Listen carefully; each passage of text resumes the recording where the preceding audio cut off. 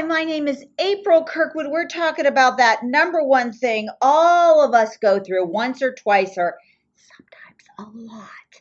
Depression. What it is truly.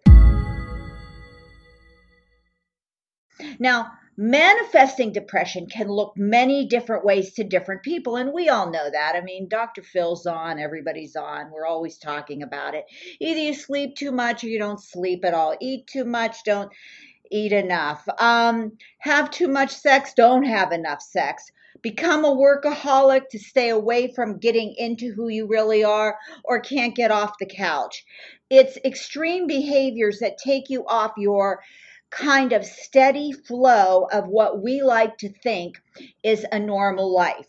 Eating good meals, exercising, having decent relationships, being able to regulate our own behaviors, and also not freak out at other people. So we're talking about that. The first thing I'm going to talk to you about with the real cause of depression is and could be nothing more. I'm not going to say this, I'm not minimizing it, but technically a genetic link. Depression can be a genetic predisposition when the synapses aren't working out. If that is the case, if your life is perfect and you feel glum and sad all the time, I suggest you go to a physician immediately, get yourself into counseling, and there are so many new kinds of antidepressants. The warning about antidepressants, I will tell you, is once you get on them, you cannot just stop. If it is long-term depression, of course, meds are wonderful. But if it's like just, a month or so, or just brief, episodic because somebody died or you lost your job, that could be something you can get through on your own. Once again, if you do get on antidepressant medication, you cannot stop. You will have to continue, even if you're feeling better, to go to your doctor and withdraw, okay? Because I don't want to see anybody going down the wrong path. Also, antidepressants, it takes, like they say, up to 2 weeks for it to kick in. Also, you have the responsibility to tell your doctor if you're not feeling any better, if you are feeling suicidal, if things aren't looking up, but in fact looking down for you. It's very, very serious. However, I'm not against antidepressants, but they can tweak them. How many milligrams, how many times you take them a day, when you take them.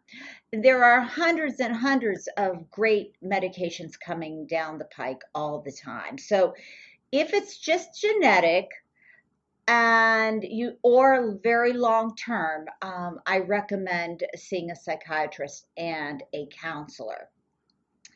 But underneath all that, I think I know why many of us, I've been depressed too, are truly depressed. And that is, we're living a lie. People talk about freaking fake news. We're pretending to be what our parents want. We're pretending to be what we think the world wants. We're pretending to be what our partners want. We're playing the role at work. We're playing the role at being a parent. Some people don't like being a parent. I mean, I know a lot of people who are parents that shouldn't be parents, okay? I know a lot of people that are working in fields and they absolutely hate it, or they have burned out.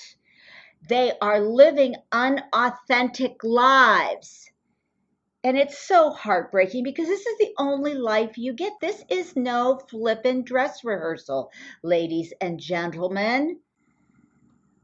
Really, people die like once every 6 minutes or something. And, after 3 days, everybody goes back to doing their shtick. It is what it is.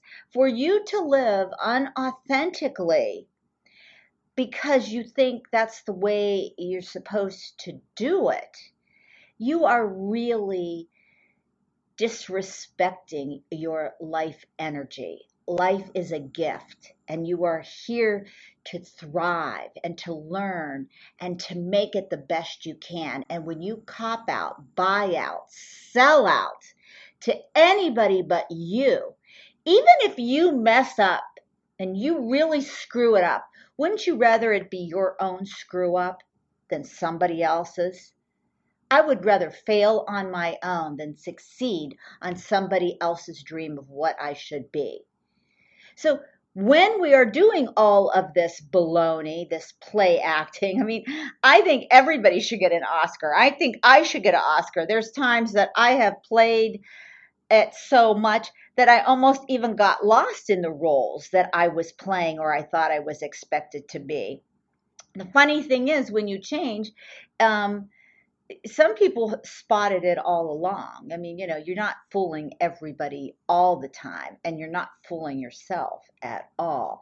So it could be a very freeing experience for you just to take off those fake hats you've been wearing or those sunglasses that you wear 365 days a year.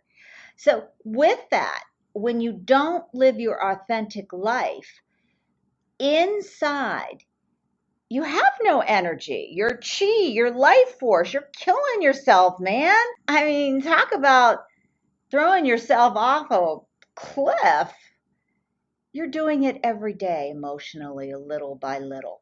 When my mother died, and it looked like cirrhosis of the liver, she had been killing herself for years because she didn't have the courage to step out for many other reasons. You are depressed because also you disrespect yourself. You're filled with self-loathing on shoulda, coulda, wouldas. So just do it.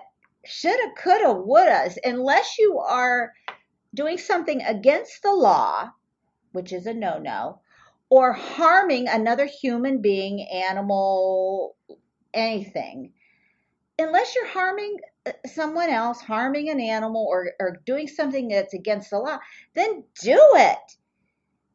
You're 60, you want to put some pink dye in your hair, do it. You are 40, you want to go back to college and change careers, do it. I mean, you might not be able to do it the way a 20-year-old will because you have responsibilities, but still, one class at a time, chip away. I mean, the iceberg, the little peak there, but there's all this stuff underneath. Just keep chipping away. You're going to get there. Self-loathing, living a fake life. And the third thing people do is they're not connected to source. What is source? Your soul's longing to be home with it, to love it, to feel nurtured, to feel. Some people are lonely in a crowd of thousands. Some people are strangers in their own family. Some people are strangers when they look in the mirror. They have no connection to something warm and intimate and loving. My relationship with my source, and whatever you want to call it, God, Holy Father, higher power, I don't care what you call it. It's like angels. I don't care if you call them guides, angels, Holy Spirit. If you're not connected to something, and if you don't believe you're from something, just think about how you cannot imagine. You cannot imagine not existing, can you? I can't. It's like I wasn't always here because you were always here. And someday I won't be here. I can't even imagine not being here, can you? Because you will always be.